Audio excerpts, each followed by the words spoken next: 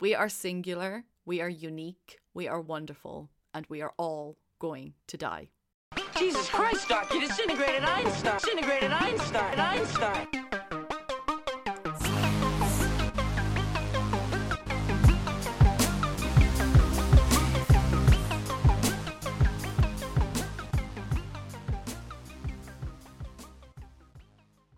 Welcome to Science at the Movies, a podcast that looks at the role of science in some of our best loved and most hated movies.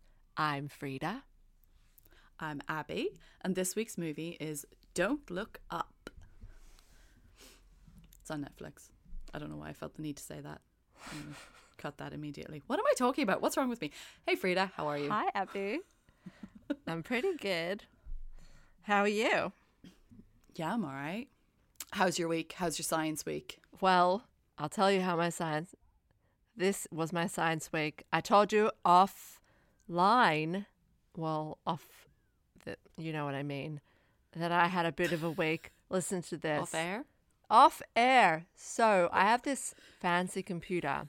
I had a fancy computer at my desk, which you know about, but I haven't been at my desk. So ultimately I got a fancy laptop, and I got a gamer laptop because my area is deep learning, AI, blah, blah, blah, blah, blah, blah. So I've got this laptop now, and I'm coming to the point where I've got my deep learning networks and I'm training. And if people don't know out there, we use the gaming laptops because gaming laptops have graphic processing units, GPUs, which are kind of necessary to train deep learning models because of the amount of data that it's processing. GPUs, but of course you can't just use GPUs by pressing a button. You have to write your code in order to use the GPUs, and you have to install certain libraries and blah, blah, blah.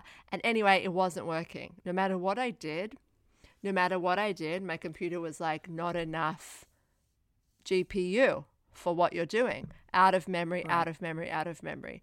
This problem actually was following me around at the end of last year, and I signed off for Christmas break, and I was like, fuck it, I'll deal with it next year. So I come back to work this year, had a couple paper things to finish off. I was like, cool, back to my project. Where was I? Oh yeah, this out of memory problem. The problem, this is what ended up being, the problem was this. I was accidentally recording my screen the whole time. Recording my gameplay, as it's known, because I'm in a gaming computer. And I was trying to use the screen capture to do some tutorials for some research assistants on how to do some things. Accidentally, unwittingly, unknowingly, had been recording my entire gameplay for months using up a lot of processing units. And so when I'm trying to do my work and it's saying out of memory, and that was what the problem was. And that combined with me using two 4K external monitors as well, unplugging the monitors and stopping to record myself. And voila, suddenly everything started to work.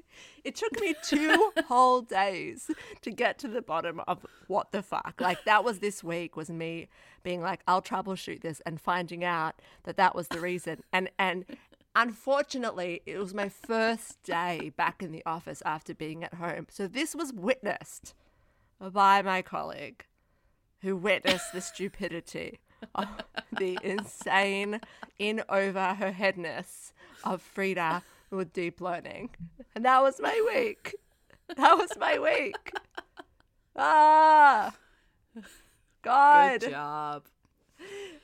Frida, taking on the hard science challenges, meeting them head on, solving the issues as they're happening. Oh my God. The sorrow. Amazing. That was my week. Fuck. Do you know I got 4 out of 100 on computing in first year engineering?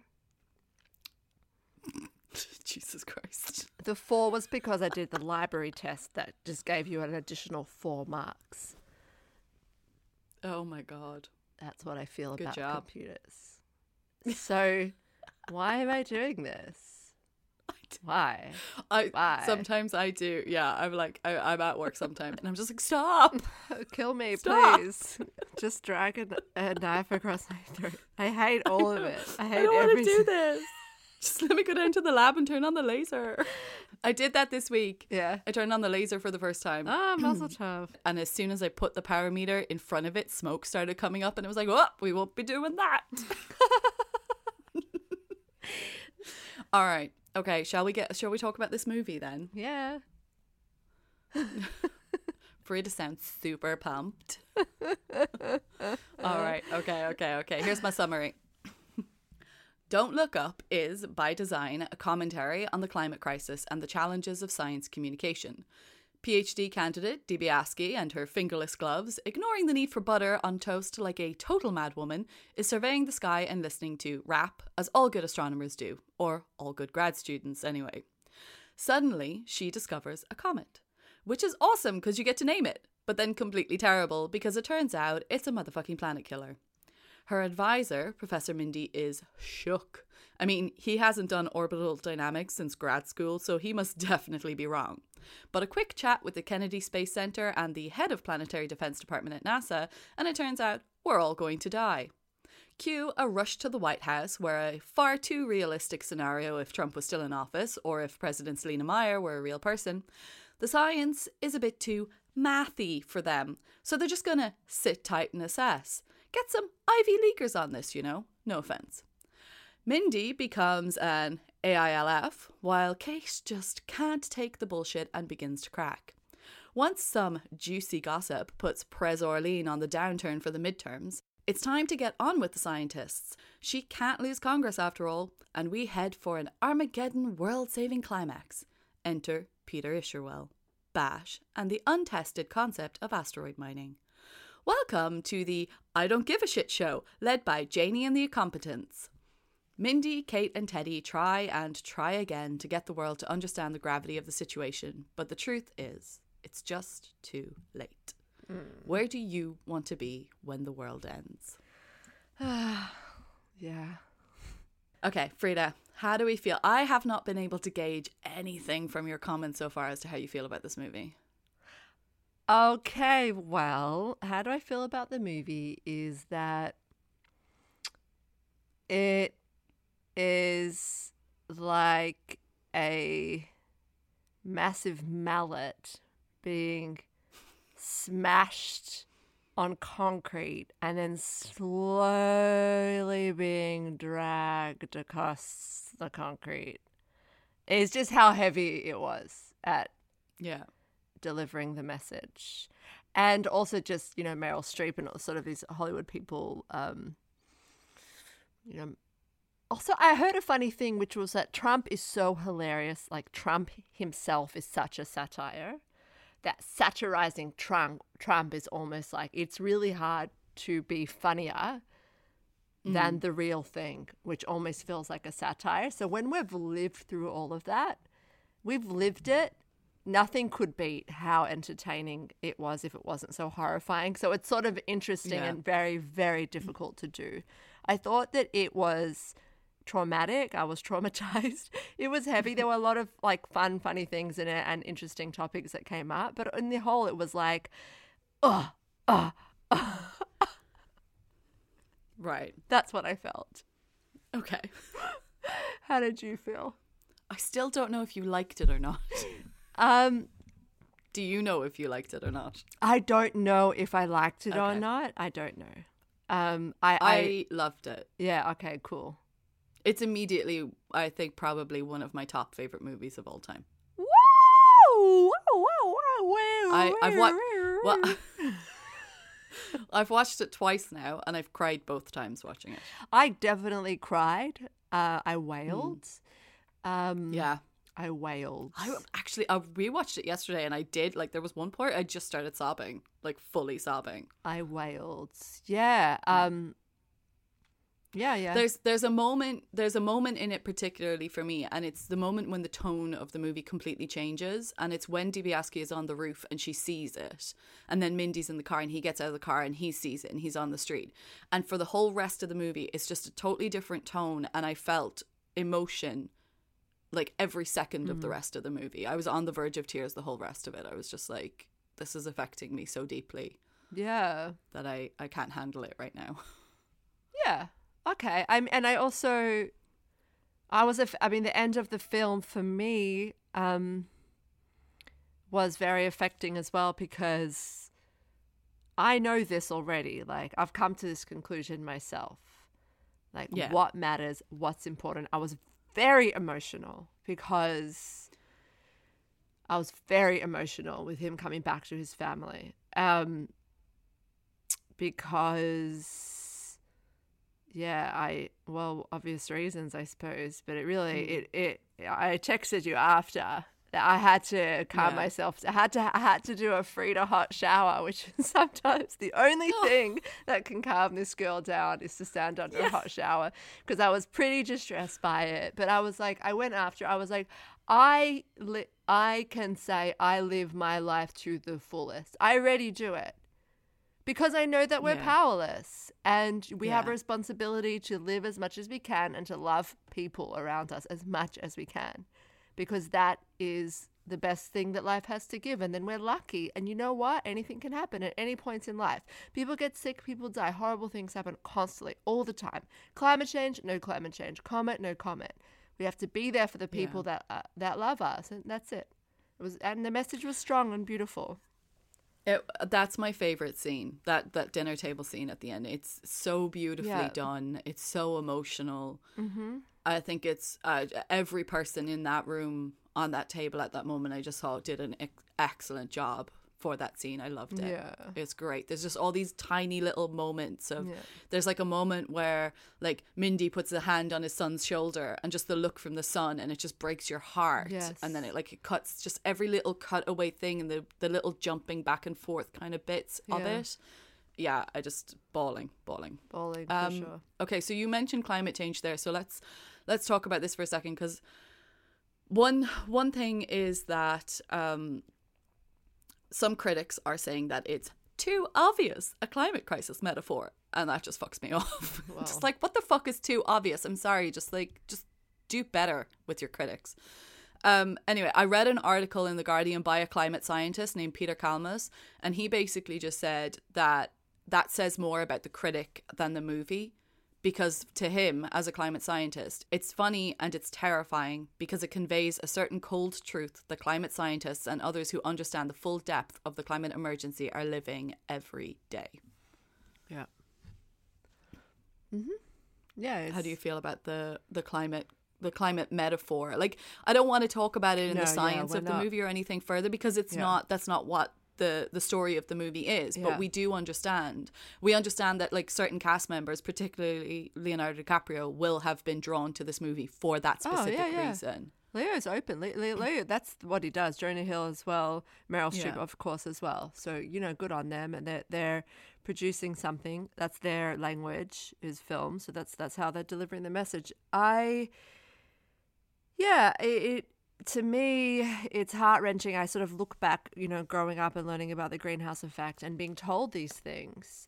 And when I look at people like Bernie Sanders, and you see him, in the 70s warning, and then how the 80s and 90s kind of went, and it's heart-wrenching. The unstoppable force of capitalism, and what can you do? It's amazing. And it was a good metaphor for this sort of helplessness, and the obviousness of it all, and sort of being like, I don't understand. Don't you want to live? Don't you want? Like, I don't understand. And what can I say? I mean, like, it's just the way our society lives now. It's the things that interest people, and people feed into it because, as you said, like the capitalism of it, at the end of the day, people want to sell stuff. So the people who want to sell stuff will do everything they can to ensure that they're getting clickbaits and that they're getting your attention. And we're talking about this as part of our documentary series, like later on at the end when we get to the social dilemma. I did actually find, I think this entire movie had so much connection to the actual series that we did about documentaries this time round, and I think there's a lot of links throughout it.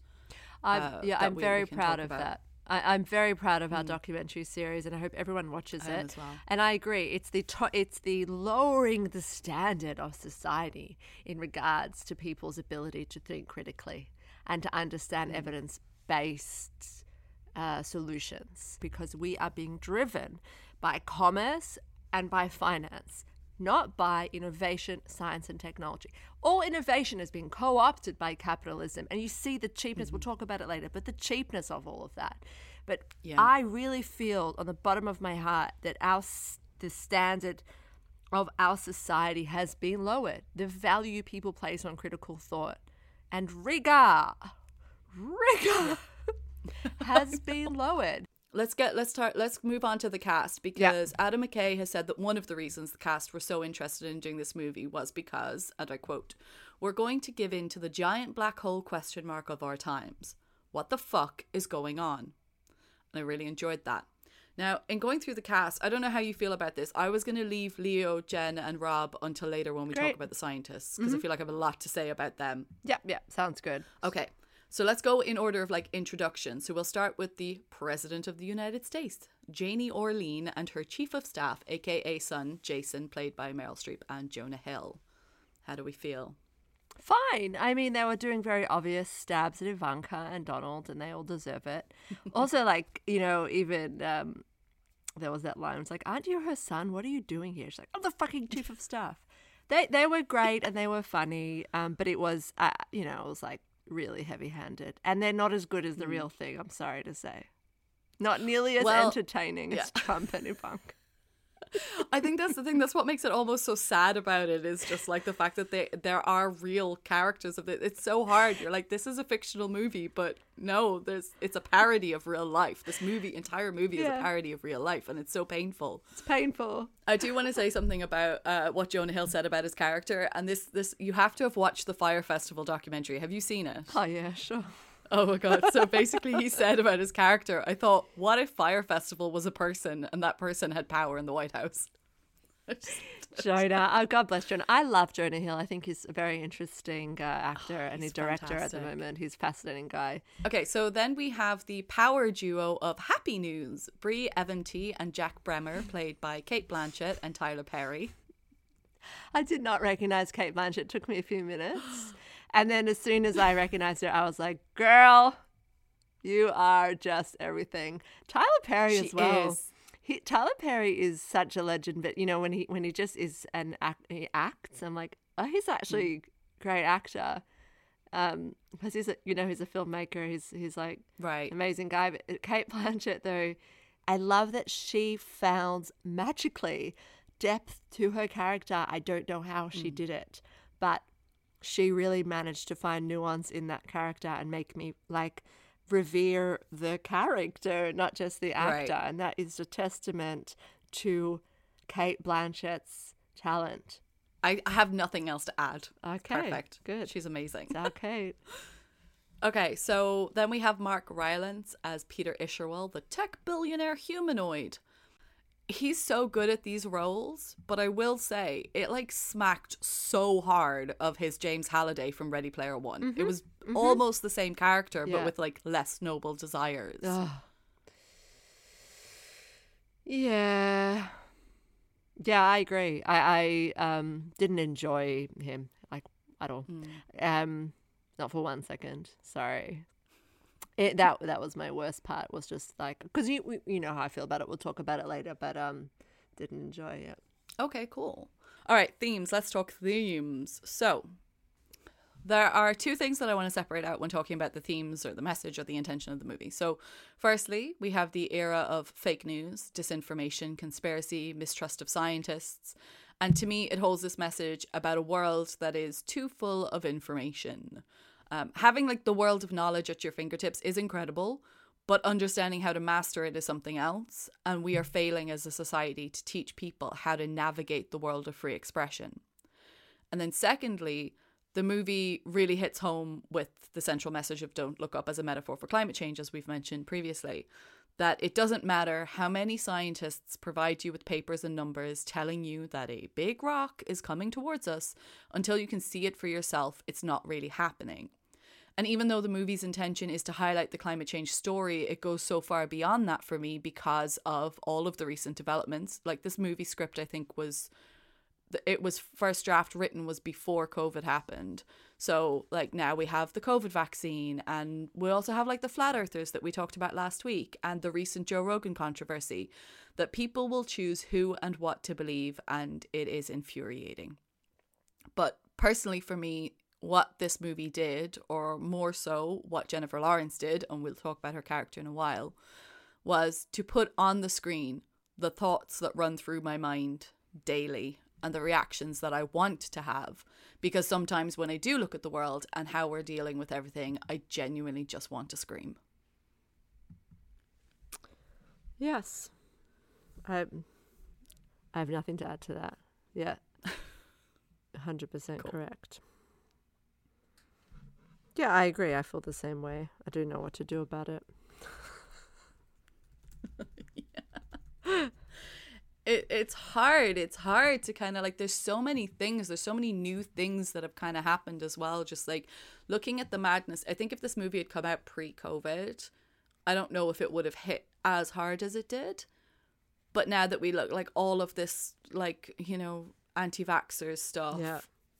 All of just it's terrible. The, you know, just no terrible. masks. You're infringing on our human rights by us having to wear masks, and all like relating the stuff to really horrific things that have happened. It's just like, yeah, it's just stupidity. And we actually, you remind me of our episode for 12 Monkeys.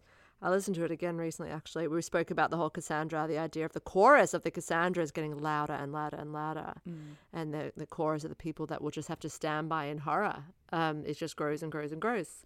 And it's just human nature to not want to heed warnings. And it's sad, and we've definitely talked about this quite a lot together, you and I, and people are getting stupider. There's no doubt about it. And also just the fact that everyone thinks they're a fucking scientist. Like, we just posted the Inventor thing, and we had a tiny little clip of us talking about sensitivity, the definition and validation of tests. Talking a small technical discussion as scientists that we can have with our knowledge and our education. And I was like reflecting on that, right? On how little people know what the fuck they're talking about. When they talk about science, they talk about vaccines, and they talk about the FDA, and they talk about all this shit. Most people have no fucking idea how any of this works or what anything means. Just trust the scientists, for fuck's sake. We know what we're doing. We know what we're talking about. You don't know what you're doing. Yeah, I think the problem here is more, everyone has the capacity to understand, and this drops into later on's conversation, but everyone has the capacity to understand, but what they don't have is the capacity to, I think it's like what you said about like rigor. It's like understanding the sources, criticizing the sources, looking for the information that is valid and relevant, and feeding through the bullshit. That's what the thing is. People just listen to what is said and they just go, well, this person said this. That too, but also that it's an ever-changing, many-headed monster, scientific discovery, and it evolves and it changes and it's fast. And that's the reality of it, And so when you're in a quickly changing situation where new data comes in and opinions change, and it's not even that opinions change, it's like decisions get made. A critical thought is going on, decisions are being made based on critical thinking. And it's constantly changing. It's the Hydra, and people don't understand that aspect of it either. It's not like this is the thing. Oh, now this is the thing. They don't understand the process of conclusions and how they come to and how decisions are made. You just have to trust the institutions and the representatives. I want to keep those thoughts in your mind, but we'll naturally come back into it later. Great. Okay, let's move into the tropes. Trope of the week. Frida, did you want me to do a little jingle for you? Trope of the week, trope of the week, trope of the week. What's my trope? My trope is screaming Leonardo DiCaprio. That's what I've got. Sorry. I love that scene. He is really good at screaming. He screams. He's been screaming since Titanic. practicing and practicing and practicing his scream until it finally came to the right moment, and all his screaming practice came to fruition. So I was like, you finally nailed it, Leo. He's been working up to this. His entire career has led to that moment. What's yours? Mine is basically, I don't know how to describe it, but it's the Ron Perlman character. Just that fucking like slightly fucked up veteran who's like, but is the only one who can save the day. It's basically Randy Quaid in Independence Day. Yeah, well, for sure, Yeah. Obviously, yeah. So yeah, it's just that guy. Although, but that was hilarious though when he said he's like all those hardworking white folks. Yeah, and hi to the gays. Just like the turn gays. it off, turn it off. Oh, those Indians, what both types got together. Didn't you guys ever thought of that? Yeah, but it's hard to call it a trope because they were calling attention to the trope themselves. Yeah, I know. It is. I found it difficult just in general looking for tropes in the movie when it's all about that basically. Yeah. But it was just kind of. But I did still have a bit of an eye roll when he first came out. I was just like, oh, Ron Perlman, obviously. Okay, so we're gonna get into some science chat. Some big stuff. Okay, I'm ready. Now, before we get into like discussions around the performances and the themes that have been explored, let's start with just a breakdown of the science that kicks it all off. Okay. And there's already a bunch of articles that explain the accuracy of the science in the movie, and it's no wonder because they had a top-class science consultant working on the movie. Hallelujah. Professor Amy Mainzer, who is a professor of planetary science at University of Arizona and the principal investigator of the NASA NEOWISE mission. And now NEOWISE stands for Near Earth Object Wide Field Infrared Survey Explorer. So her whole life is centered around asteroid hunting. And she guided the approach to the detection of the comet. She guided the approach to the detection of the comet. I can't say those words in sequence. As well as the portrayal of the scientists and the science communication, which we'll talk about later. So, Professor Mindy and his group are conducting research into the expansion of the universe by studying supernovas using the Subaru Observatory on Mauna Kea in Hawaii. The movie opens with PhD candidate Kate DiBiase conducting surveys, and while looking at her data, she discovers a comet. Unusual, but not unrealistic. Professor Mindy and the other students join to celebrate and to try to work out the velocity and trajectory of the comet, which it turns out is on a collision course with Earth, set to hit in 6 months and 14 days. So before I get into the background science, Frida, what are your thoughts on this whole opening sequence? Just a small comment, which is that I like when she made her toast and she was sitting in the lab with her toast. There were like cables like in the toast, 100%. It just felt appropriately messy. The environment looked wonderfully normal and messy, and I just felt that was a good moment to me. But I liked it, and I'm looking forward if you can explain to me the maths sort of in a broad strokes. That'd be awesome. Can you? Yeah, I can't give a bit of it. So I was just looking at like the things that they were saying. So more, I just kind of picked out a couple of terms that they used because I have not worked out exactly how you would calculate. But we've talked about trajectories many times before. But there's a couple of things that he says. So he says the topocentric vector is rho. Rho is a Greek letter. We all love the Greek alphabet. Scientists obsessed with the Greek alphabet. Anyway, a topocentric coordinate system. So it gives the coordinates of a celestial body as measured from the surface of the Earth. So once they have the initial coordinates, they can calculate the orbit and then refer to the ephemeris, which is something that Kate says to give the distance between the comet and the Earth.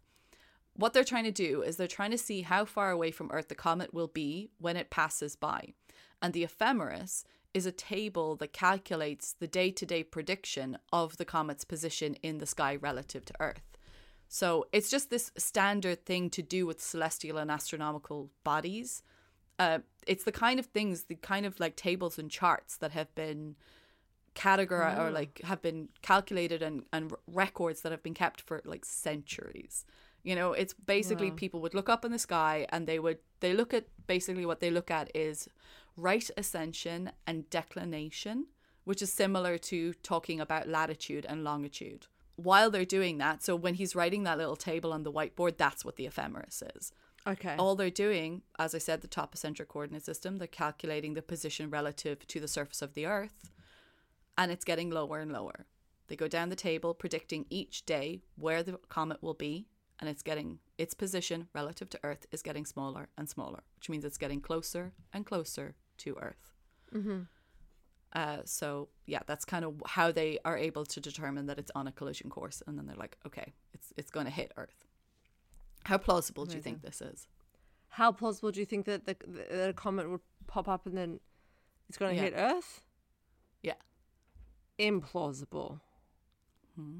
Tell me.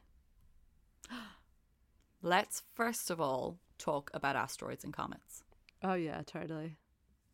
When our solar system was formed 4.5 billion years ago, what happened was a dense interstellar cloud of gas and dust collapsed. It collapsed in on itself, which created our sun. And when this happened, it blasted material out across space. Some of it collided and gathered together under gravity to form our planets. And if you move out from the sun, we have the rocky planets, Mercury, Venus, Earth, and Mars. Beyond Mars, we have the asteroid belt. This is where the vast majority of asteroids in our solar system live. And then after this, we have the gaseous planets, Jupiter, Saturn, Uranus, and Neptune. And at the orbit of Neptune begins the Kuiper belt. Sorry, I have a coffee delivery. Stop rubbing it in my face, Abby. Thank you. I know, I'm so sorry. I'm sorry. Got to train Raph. I know, I was just thinking that. Okay. At the orbit of Neptune then begins the Kuiper belt, which spans about 1,000 astronomical units. Now, just for clarity, an astronomical unit is the distance from the sun to the Earth. So 1,000 times that distance is how big the Kuiper belt is. And it's on the edge of what's called the heliosphere. And the heliosphere is like the bubble of solar wind that surrounds our planets in the solar system. Beyond the Kuiper belt, we have the Oort cloud, which is a vast region. All the objects so far are orbiting our sun on a flat disk. The Oort cloud is a spherical shell surrounding the solar system, and it's filled with space debris. Okay. Billions, maybe trillions of objects the size of mountains. Now, observing the Kuiper belt is something we're only just starting to be able to do, particularly with the New Horizons mission. But observing the Oort cloud is beyond our capabilities. What we do know is that these regions are where the comets live. And there are a few main differences between asteroids and comets. So an asteroid is a rock. It's in the rocky region of the solar system, so it's not loaded down with ice. It's relatively slow moving, with an average velocity of around 25 kilometers per second. And because they live in the asteroid belt between Mars and Jupiter, their orbits are fairly well understood. And around 90 to 95% of what we think exists has been found. So we can comfortably say that there are no asteroids that are a cause for concern, at least for a few 100,000 years. But comets come from the Kuiper belt and the Oort cloud. And the main problem is that observing and detecting objects in the Kuiper belt and the Oort cloud is not easy. So scientists have only been able to identify and track around 30 to 40% of objects with a size large enough to be a problem. And in contrast to an asteroid, a comet is laden with ice. And so once they get enough heat from the sun, the ice starts to evaporate, and that's why we see their signature tail. Yeah. But this only happens once they reach as far in as Jupiter. So they're really hard to see before this, which is important as they also travel at velocities 2 to 3 times that of asteroids. So Halley's Comet, for example, has a velocity of around 55 kilometers per second. So doing some simple back of the envelope calculations, Jupiter is 881 million kilometers away. So if a comet the size of Mount Everest was on an orbital path from the Oort cloud towards Earth, and we detected it once it was in the region of Jupiter, traveling at 55 kilometers per second, it would impact Earth in about 6 months. Say what? Say it again? It would impact Earth in about 6 months.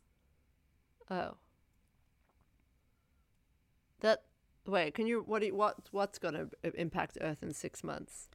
So if yeah. If there's a comet that's Yeah. on a what they call it's a long period orbit, Yeah. comes from the Oort cloud From the into the Oort. solar system, 6 months later, boom. we won't know. So the Oort cloud is huge, like there's such a huge distance, but our detecting capabilities means we won't see that signature tail of the comet until it's far enough into the solar system that the heat from the sun will cause the ice to start melting and create the tail. And that happens when it's as close in as about Jupiter. So it's really hard to detect a comet before it reaches the region of Jupiter. Sounds like cancer. So if there is a comet that comes from the Oort cloud that is on an orbital path that brings it close to Earth or brings it to a collision course with Earth, we can't detect it until it's by Jupiter. And because comets travel so much faster than asteroids, the speed that it would be traveling by the time we detect it at Jupiter, if it was on a collision course with Earth, means it would collide in 6 months. Which is the time that they said. In the movie, yeah. And do you reckon that's a result of the consultant? Yeah. Shit. Amy Mainzer, she actually modelled the comet in the movie. And modelled it on a real comet. I think the main problem is that although an asteroid is unlikely because we understand the majority of them, comets we don't understand the majority of because they come from such a far distance away, and it is unlikely that it will happen, but it is a non-zero probability. Sure. But that she's just being safe. I'm hearing you say like if this, if that. No, if this, but like if if that. you, yeah, but realistically think about this. I'm just saying that like the movie itself, when you look at it and you're like, well, that's not going to happen, and you're like, well, it could actually very easily just happen tomorrow. We'll be lucky. We can say that it's unlikely, We'll but be it lucky. could happen. If that's the way we go out, we're lucky. Yeah. Wow. My question was going to be, how does this make you feel? But yeah, you've just told me. We should be so lucky. Okay. All right, let's move on from that then. In an interview, Amy Mainzer was asked what she hoped people would take from the movie, and her answer was that scientists are humans and that the process of science is a human process. We may sometimes have communication challenges, but we are trying and we are going to keep trying. So on that note, let's talk about our scientists. Let's start with Dr. Mindy, professor at University of Michigan, I believe it was, studying trace gases around dead stars. He hasn't published in a while, so you probably haven't heard of him, but then that doesn't matter, sorry. Bless. He needs some media training, but it all seems to work out for him in terms of his profile. Vegan, hungry for Starman, vegan babe. Did you see that? Yeah, it's pretty funny. Yeah. Yeah, that character. Can I give a rant about him? Yeah. Dr. Mindy. We were told nothing about it. This is kind of the same for Kate, but we didn't see him in his life at all. And apart from a reference to, he said, I haven't published in a while, and he lists off a lot of his meds, we didn't really get a lot of fleshed out. Like, his character really wasn't fleshed out at all. Like, what's his deal? Where is he at in his career? Like, what's he been going through? We hardly really got much with his family, with his sons. He just kind of, like, left them and then reunited with them at the end. We didn't see anything. Like, his wife wasn't really a fleshed out character either. I thought he was just sort of, like, we didn't get a lot. Like, we didn't know him very well, I didn't think. Apart from the getting to know you scene with the Mark Hamill. Again, all that made us realize was that she is so much more going on than him or something. That was like the point of that. The thing is, that didn't bother me at all, because I just felt like the movie wasn't about him. The movie wasn't about his journey as a scientist or his background as a scientist. It was about just the simple fact of he is a scientist who knows something and is trying to communicate it but doesn't have the skills to do that. He's not Yeah. trained to do that. He's not worked as a science communicator, but now he has this responsibility and he's trying to figure out the best way to do it. Yep. And I really kind of felt that from him. I felt that like he's not the person who should be doing this. And you see that when he's like having that panic attack in the bathroom, like he's freaking out because he's not prepared for, because he's not only like, and now has the weight and the responsibility of having to try to get other people to understand this.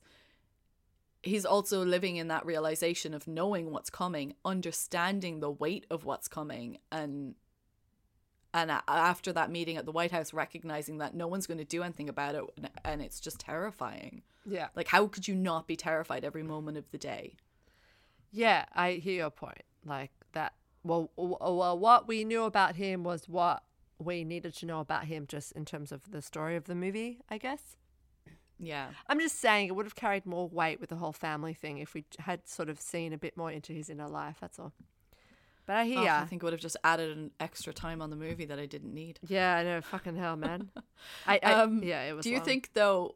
I do really enjoy that breakdown interview that he has, where he finally just like lets it all spew. But what I really enjoyed about that was I was going like, do you think that Leo had to use any form of acting skill for that breakdown, or do you think he basically just delved into his own frustrations as an advocate for the environment and with the whole Trump administration and just let rip everything he's been thinking for years? The last one, the last bit, yeah, the Daily Rip one. My favorite thing about that, I guess it's just a director's choice, is that they cut away from the scene before he finished, just to let you know that nothing made a difference. That it didn't matter. It's like when they cut away abruptly, it's sort of a way to let you know that what it doesn't matter. Like what you've just seen doesn't matter. It's not. Yeah. And that was the worst part.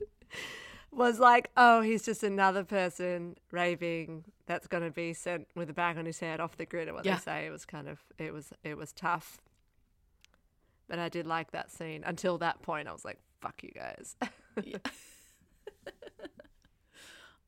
Okay, let's move into PhD candidate Dibiasky, Kate Kate. Dibiasky, astronomy graduate student. I love her. Mm-hmm. I love her as a PhD student. I love her character. I think she's great. I think she's perfect. What do you think? So apart from just I would say the same thing as Dr. Mindy, like we really knew nothing about her.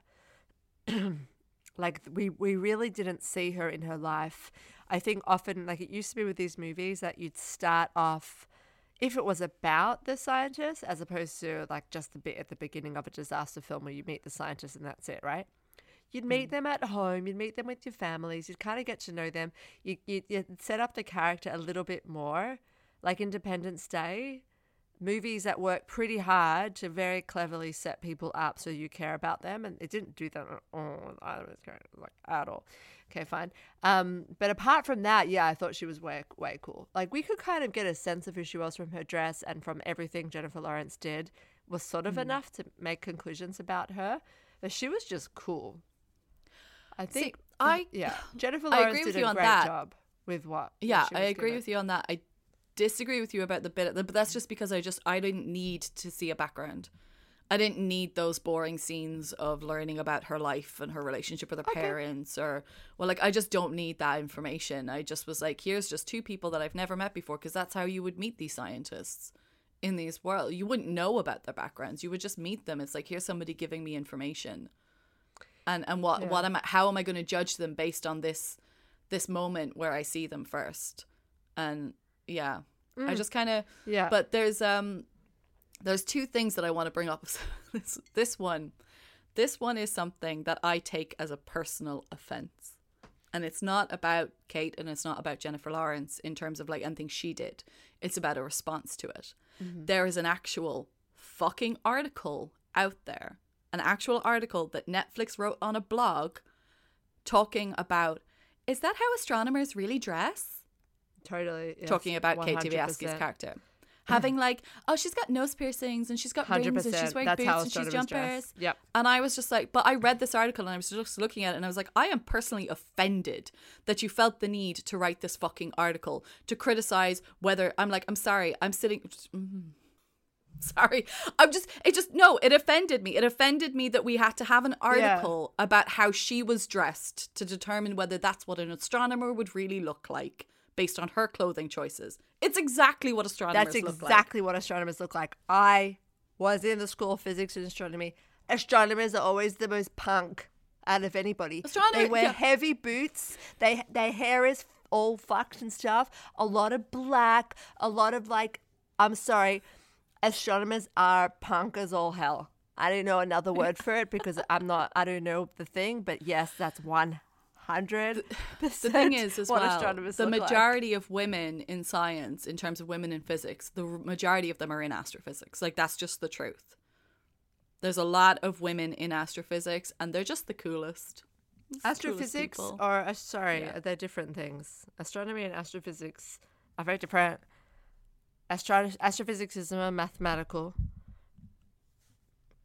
Astronomy is more data, gazing, images. I'm just saying we just have to make the distinction between them. But like astronomy, I mean, if you go to the School of Physics and you look at the departments that exist, where does astronomy fall under? Astrophysics department, right? Nope. Astrophysics is the discipline of the maths department. And astronomy is a discipline of the physics department. Actually, they joined. They became the School of Physics and Astronomy. Okay, it depends on what fucking university you're at. Sure does. Yeah, so what the fuck is this? All right. Okay, we just had our first fight. Don't worry about it. Say that again without burping. Okay. Okay, so Frida do we and want Abby. to talk? No, Frida and Abby have just had our first fight. On air. Super embarrassing.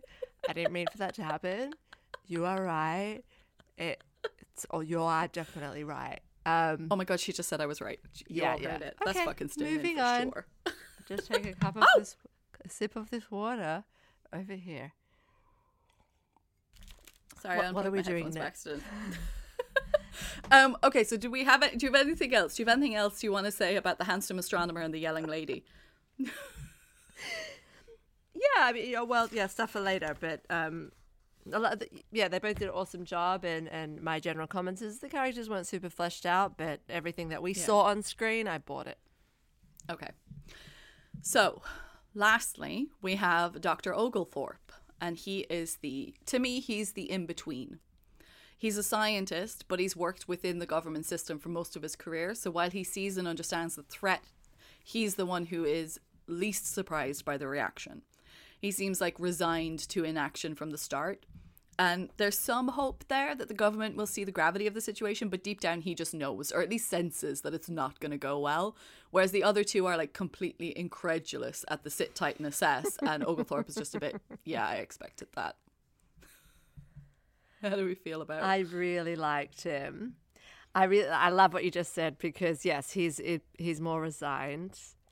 But he was still on their side. I love that he was like fully on their side, fully a scientist at the end of the day.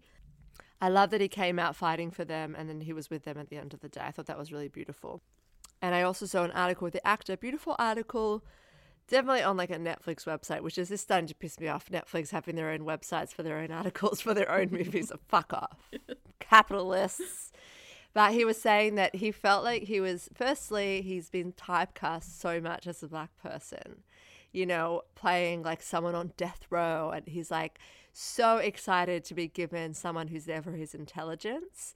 So that's one element, but also to be able to make scientists like kind of sexy and funny and fun. And I thought he did a fantastic job at creating this character that was, yes, resigned, yes, over it, but yes, passionate, but cute, but funny, but friendly, and is such a good example.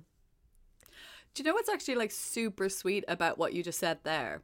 Is that Adam McKay, when he wrote the script, he specifically wrote Kate Dibiasky for Jennifer Lawrence.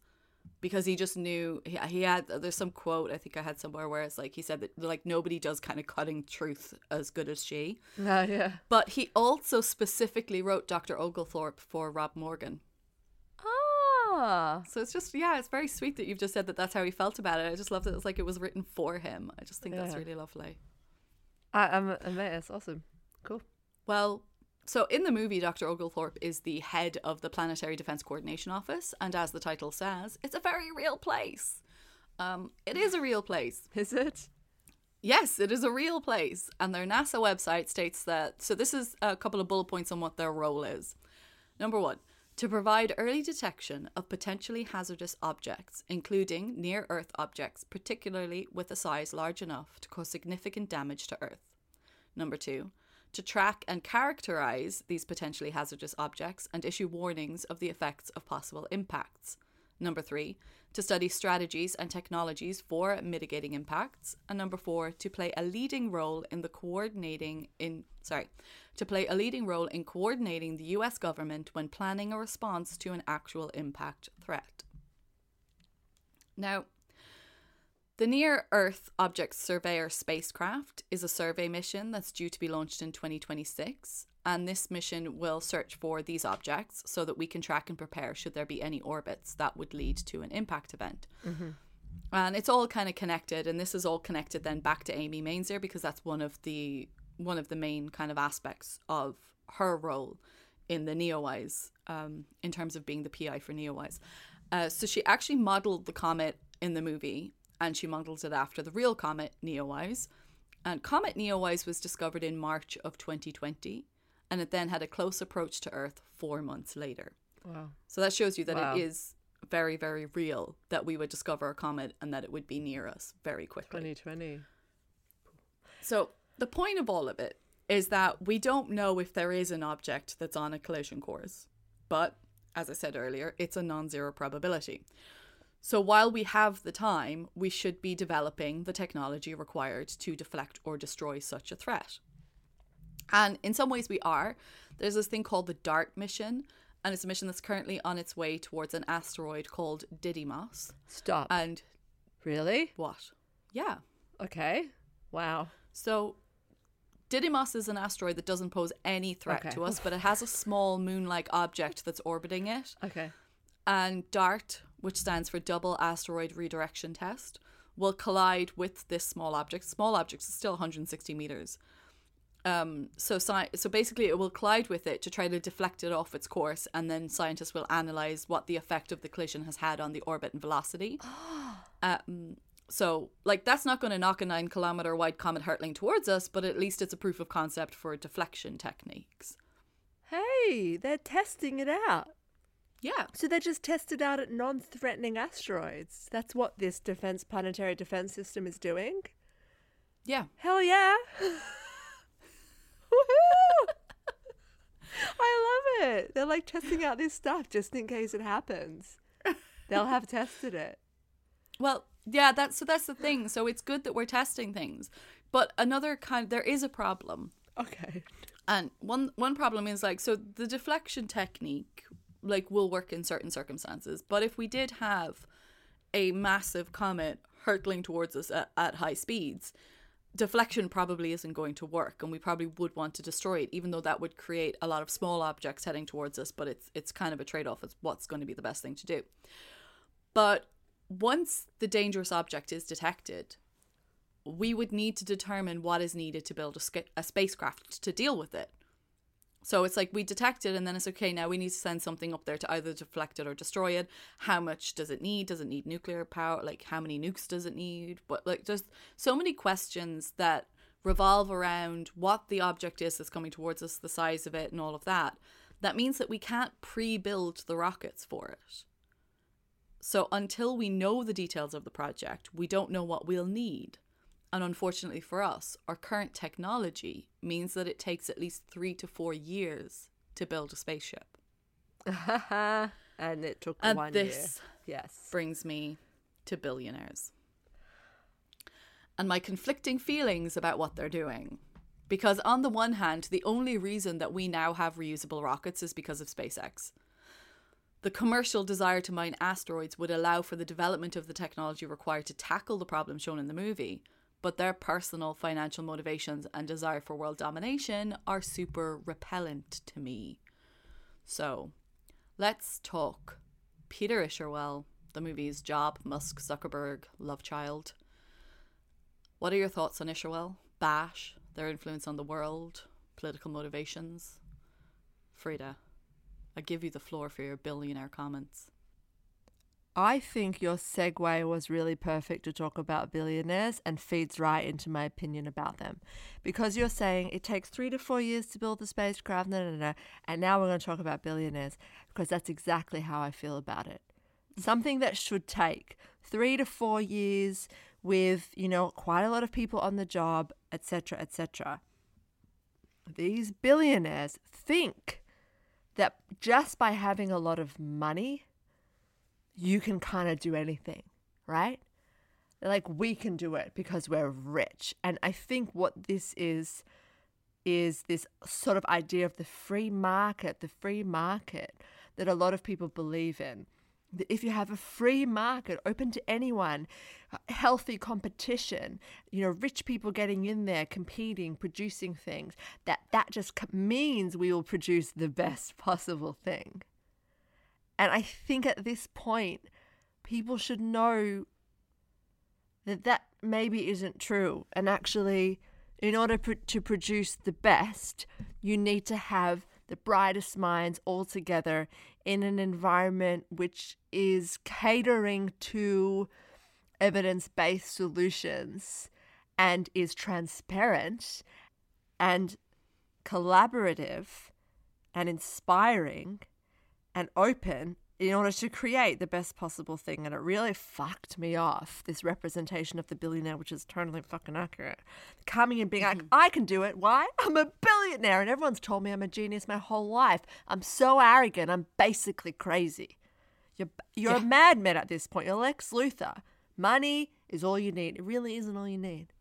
You need cooperation, you need institutions, collaboration, you need transparency, peer review, blah, blah, blah, blah, blah. He really pissed me off. He reminded me of Elon Musk going in there when those Thai boys were in the cave, and he sort of was like, I can take it. Yeah. Fuck, they're just, it's the free market gone absolutely mental. I take your point and I see where you're coming from. There's only one thing that I have to say really in kind of contrast to it.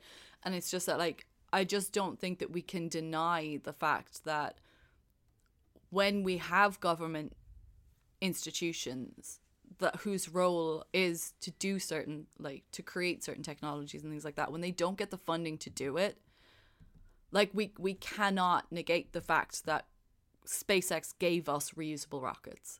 Like, it just did. Right. And what that does in freeing things up is it's wonderful. And that's because NASA weren't given the funding or the scope to be able to develop or do things beyond. So I do think that having people be innovative and come up with solutions to ideas and technology in industry is important. Yeah.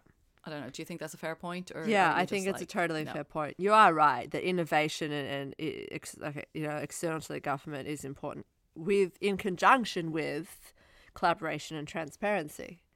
And firing your experts is not a very good sign. It's really hard to work all this out.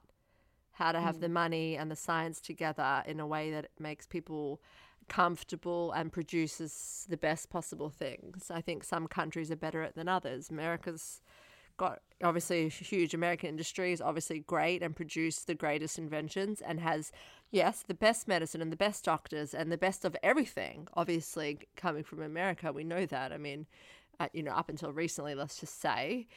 So, I don't want to shit on this, but yeah, it was very uncomfortable watching the billionaire sort of like predictably fuck things up for everybody with their arrogance and everybody's trust in the money.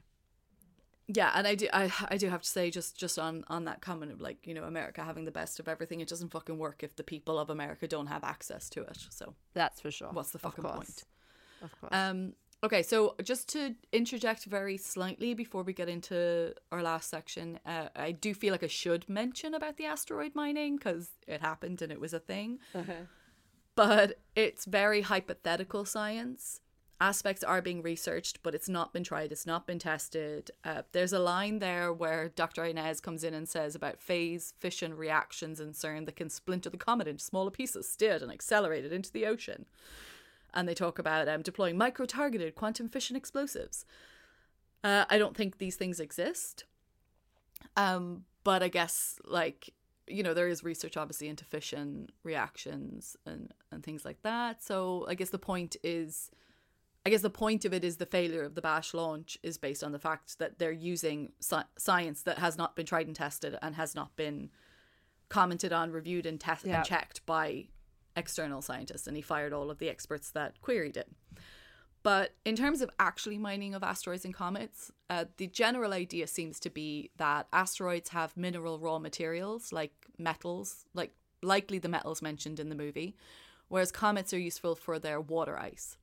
So thinking about the future of space travel in terms of having stations, like if you want to create a station on the moon, if you want to create a station on Mars, the idea is that comets can provide a lot of liquid hydrogen and oxygen, which translates to rocket fuel.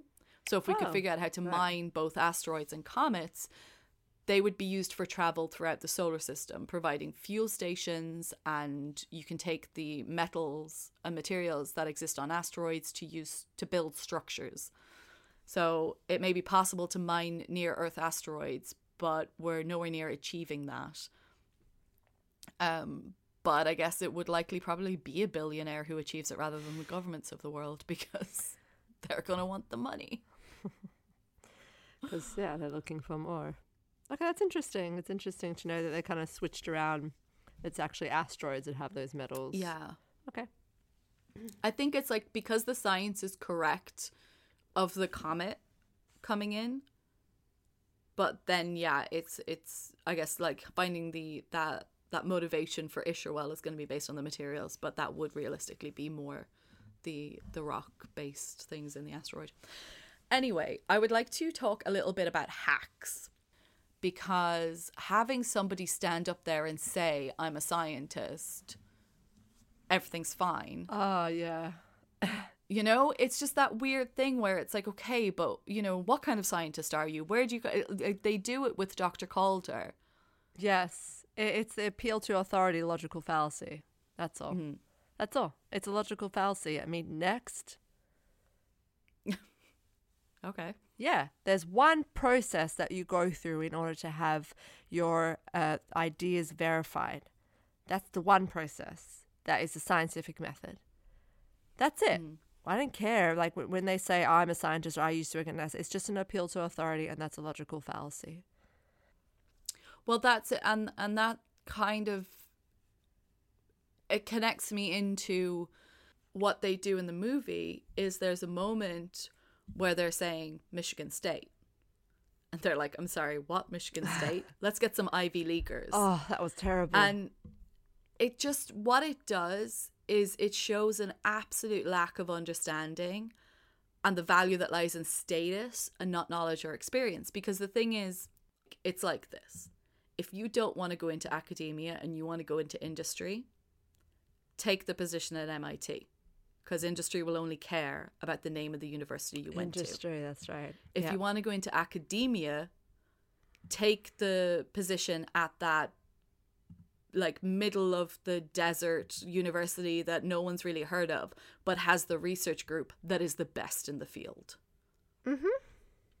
And that's the truth of it. And people don't understand that. They don't understand. They expect that every university that is like Ivy League, has this top name, means that those researchers are the top of the field. And that's not the truth. It's not the at truth. all. Yeah, it actually, to me, I know that it's exciting to be at a good university, but I didn't relate to that at all. Like, and again, that's the appeal to authority. I'm a scientist at X university. I say, and?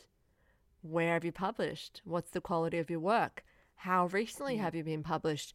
What do your contemporaries think about you? Because that's very telling. I couldn't give a stuff where you're from. If you're in academia, you know it doesn't matter. It does not matter.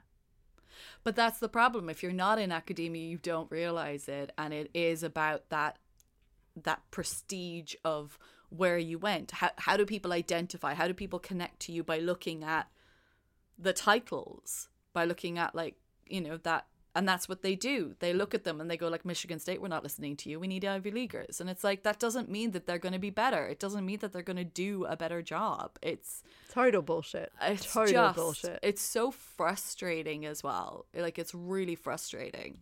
Yeah. But so to kind of come to the end of the episode, Adam McKay is quoted as saying, "This film is for you, the scientists. We want you to know that some of us do hear you and do want to help fight science denialism." Thank you. So I know I do feel like I'm like, thank you, Adam. Thank you, man. You made me cry with it. Like, I cried twice in this fucking movie.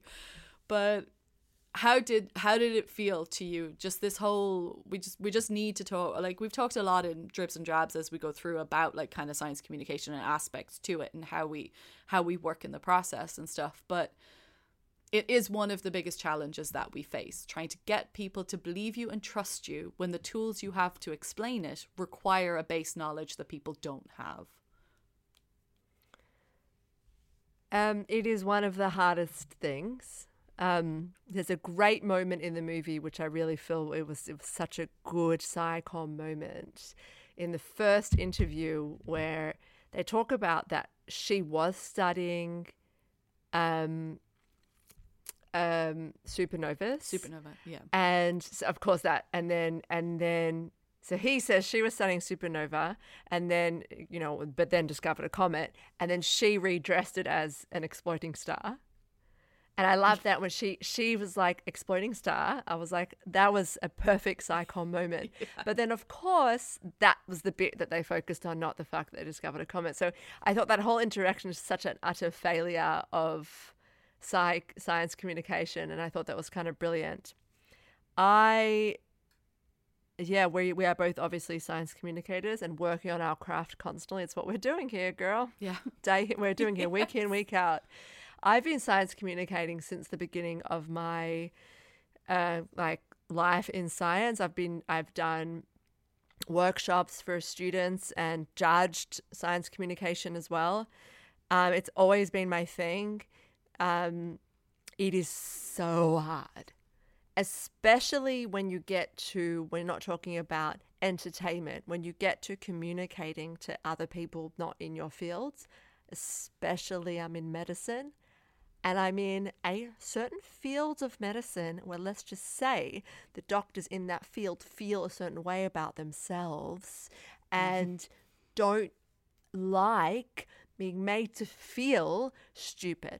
So how do you, the balance between, I would like to inform you of something with utter respect for the fact that you are in the height of your powers intellectually, and not make you at any point feel confused, so that the next time you see me, you feel good about yourself. You don't feel like that's the person that made me stupid. You feel like that's the person that may help me understand something which made me feel even smarter.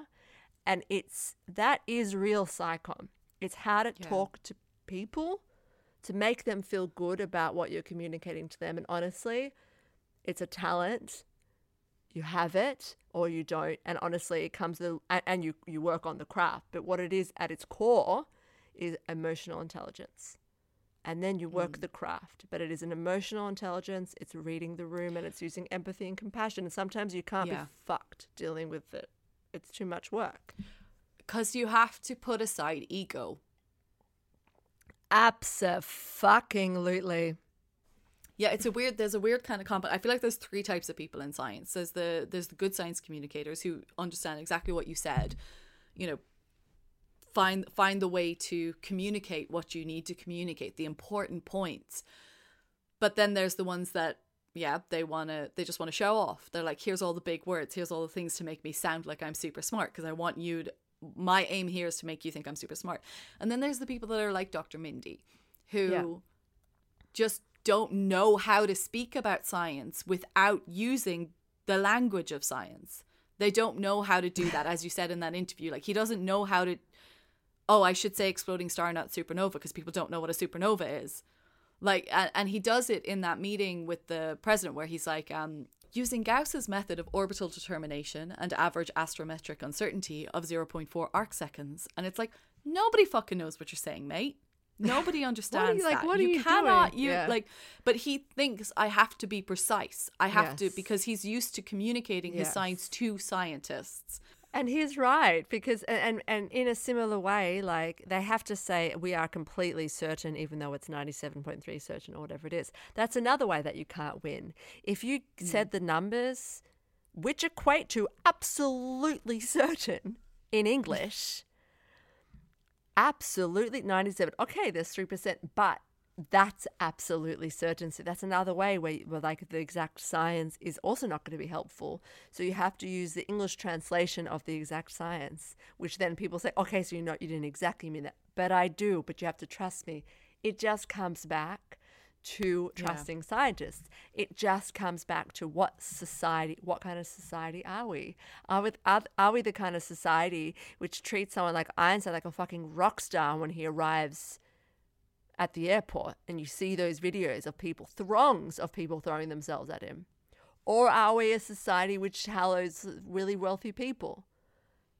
Are we this society or are we that society? And the fact is, we are not any more the kind of society which has the reference for our head scientists. And we don't trust their words. We force them to have to do that work. And therefore we can't win. While we chase money the way we're chasing it, instead of respecting science and technology, then we lose. It's true. We revere science fiction. As just for entertainment, we watch these fantastical ideas of these futures that we could have with this amazing technology, and like the whole thing of Star Trek where like we don't have wars anymore, and people love it. People adore these television shows and these movies and these depictions of the future, like utopia that we could have. But when we live in our daily society, we don't do anything to allow ourselves to move towards that. We don't move towards the people and the discoveries and the work and the funding, the requirements, everything that are needed to be able to move forward, to be able to have that type of a future. We don't. Everything you just said is exactly true. We sit there and we look at the people and we watch the news roll out with stories of Musk, stories of Bezos, like just these people with all this money. And then we want it. We want the money. We want the money to be able to do the thing. And it's like... Yeah, Trump became the president because he's a millionaire. People were like, well, money. We're just so obsessed with money. And we used to have a different society which was into science and technology. And we just don't anymore. So things are shit and the scientists are all sweating and panicked all the time. Yeah. And poor. Yeah, exactly. Academia does not pay, people. Okay. So ending this episode, Adam McKay wanted to portray the challenges faced by scientists, and I felt it so hard. The exhaustion of the mania, the knowledge that we're destroying ourselves and allowing the people with the money to ruin this amazing place. It's not like there's anyone else like us out there. We are singular, we are unique, we are wonderful, and we are all going to die. Thank you. What the fuck? Frida, what's your what the fuck moment? I forgot to write it down. Oh, mate. I know, I did it with the both of them. It's probably the general stealing the snacks. Oh, I forgot to talk about the general and the snacks. But it's hard again. It's like the tropes. It's hard because the tropes they did the work for us finding the tropes, and then it was what the fuck of the general, and we never saw him again. By the way, ever at any point. It was so brazen. He just so walks out. good. They charge you an arm and a leg for this crap. I loved it. He thought about it. It's not like someone offered him money and he just took it. He thought about it. He knew. He walked in. And then one of my absolute favorite thing about Kate is that she's fixated on it throughout the whole movie. At the end of the movie, she's still talking about, I mean, like, he's a 4-star general. And I just thought it was such a wonderful thing with her that it was almost like her anxiety meant that like she needed to regain some control.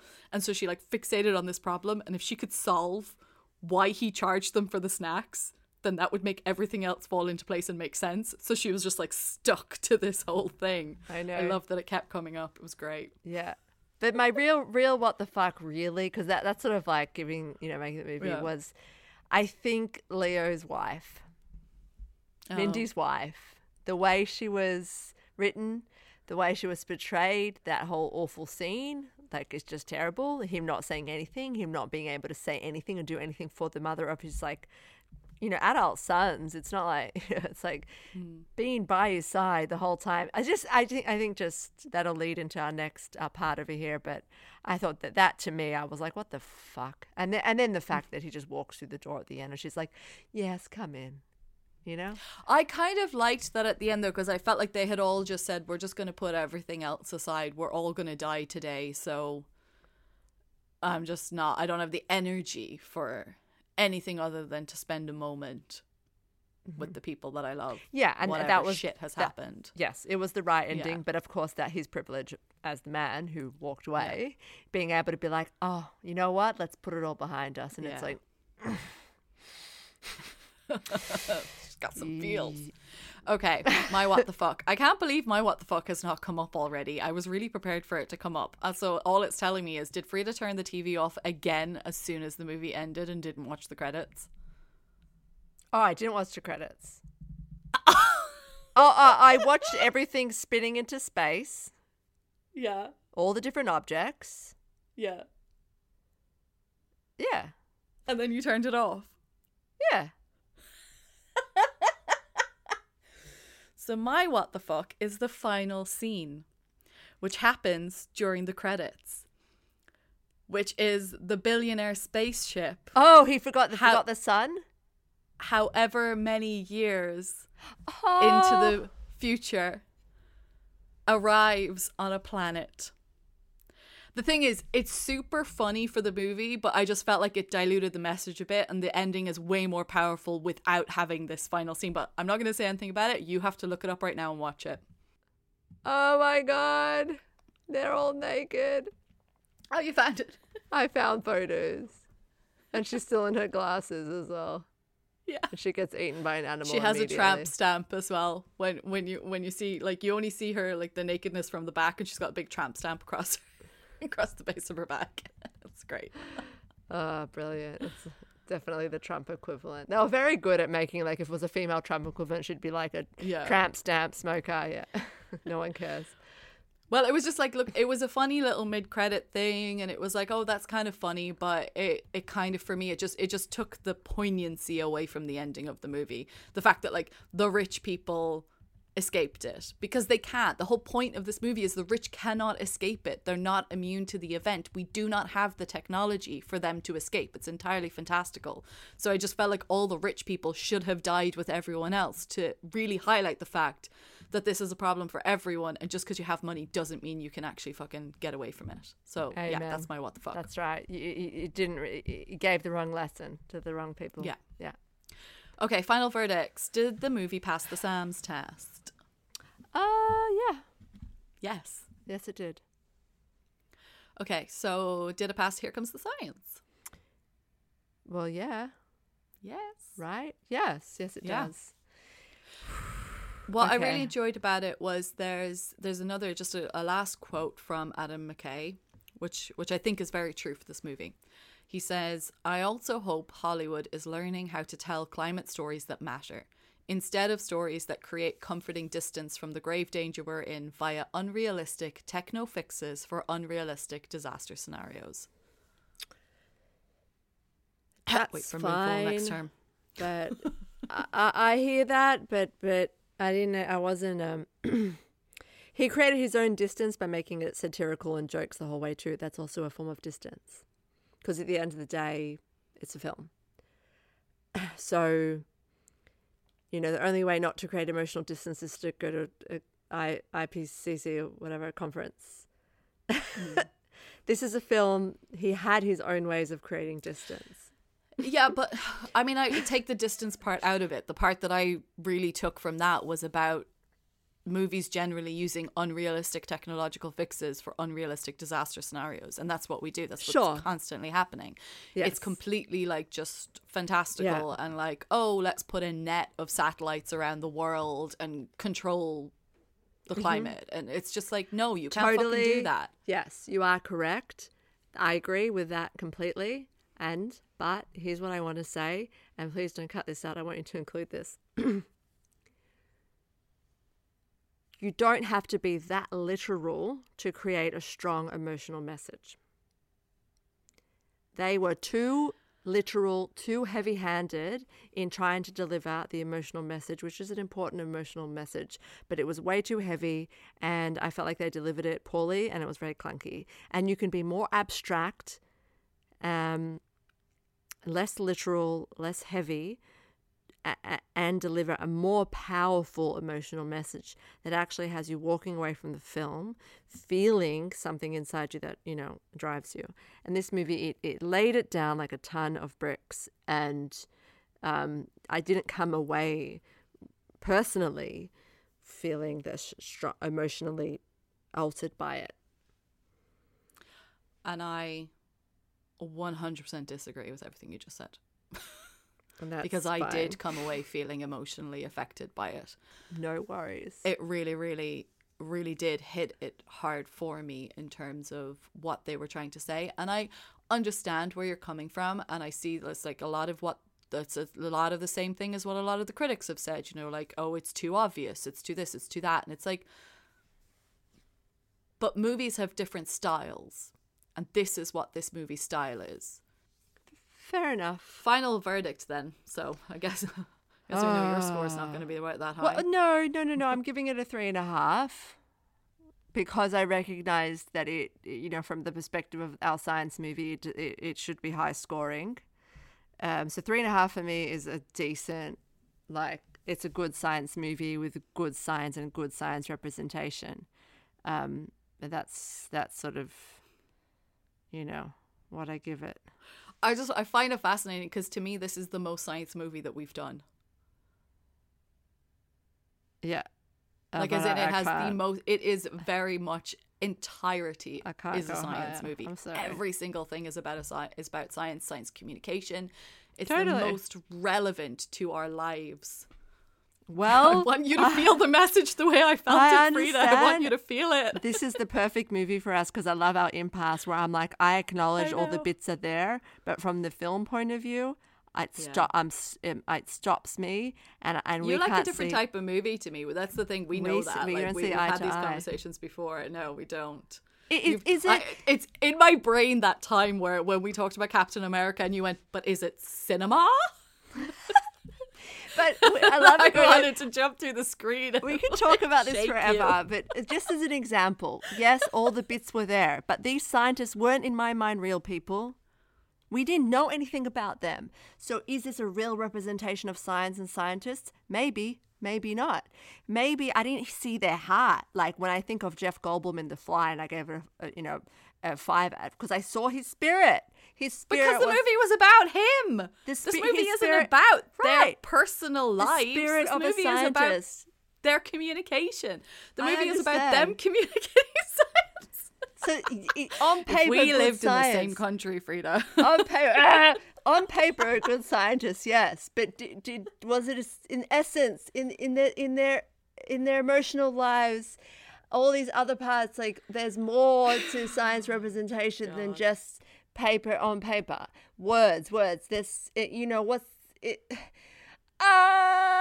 The Fly. I think you're being overly harsh and overly critical. And I think that you have a prejudice sometimes with movies that you go into it already wanting to be critical and you don't open yourself up to it. Everybody else likes.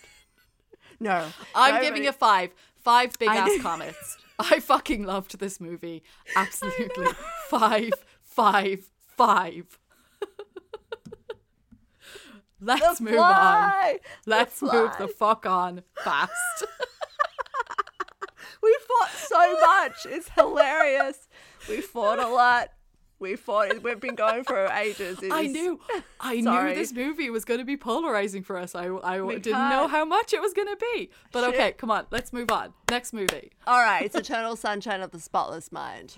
Oh, I've been waiting for you to pick that. Because I was going to do that in my next after this when it was like a cleanse my soul thing, because it is like just one of those movies. But personally, this film was a little bit too distressing for me. So I do need a movie now that I'm just going to be like, beautiful. So Eternal Sunshine of the Spotless Mind. Okay. I was upset. I mean, I've never seen it because it sounds like the most depressing movie of existence, and I've never wanted to see it. So, yay! Interesting. I'm excited. Oh yeah, great. All right, Eternal Sunshine of the Spotless Mind in 2 weeks' time. I believe next week in our docu miniseries is Icarus. Woo! So have a listen to that.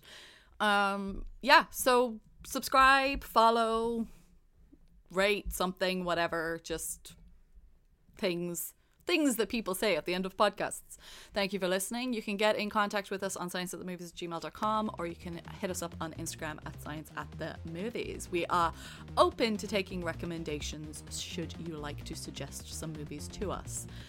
Thank you very much for listening, and goodbye. Bye. Do you think if we were in the same room we would have gone for each other? Cut fucking everything.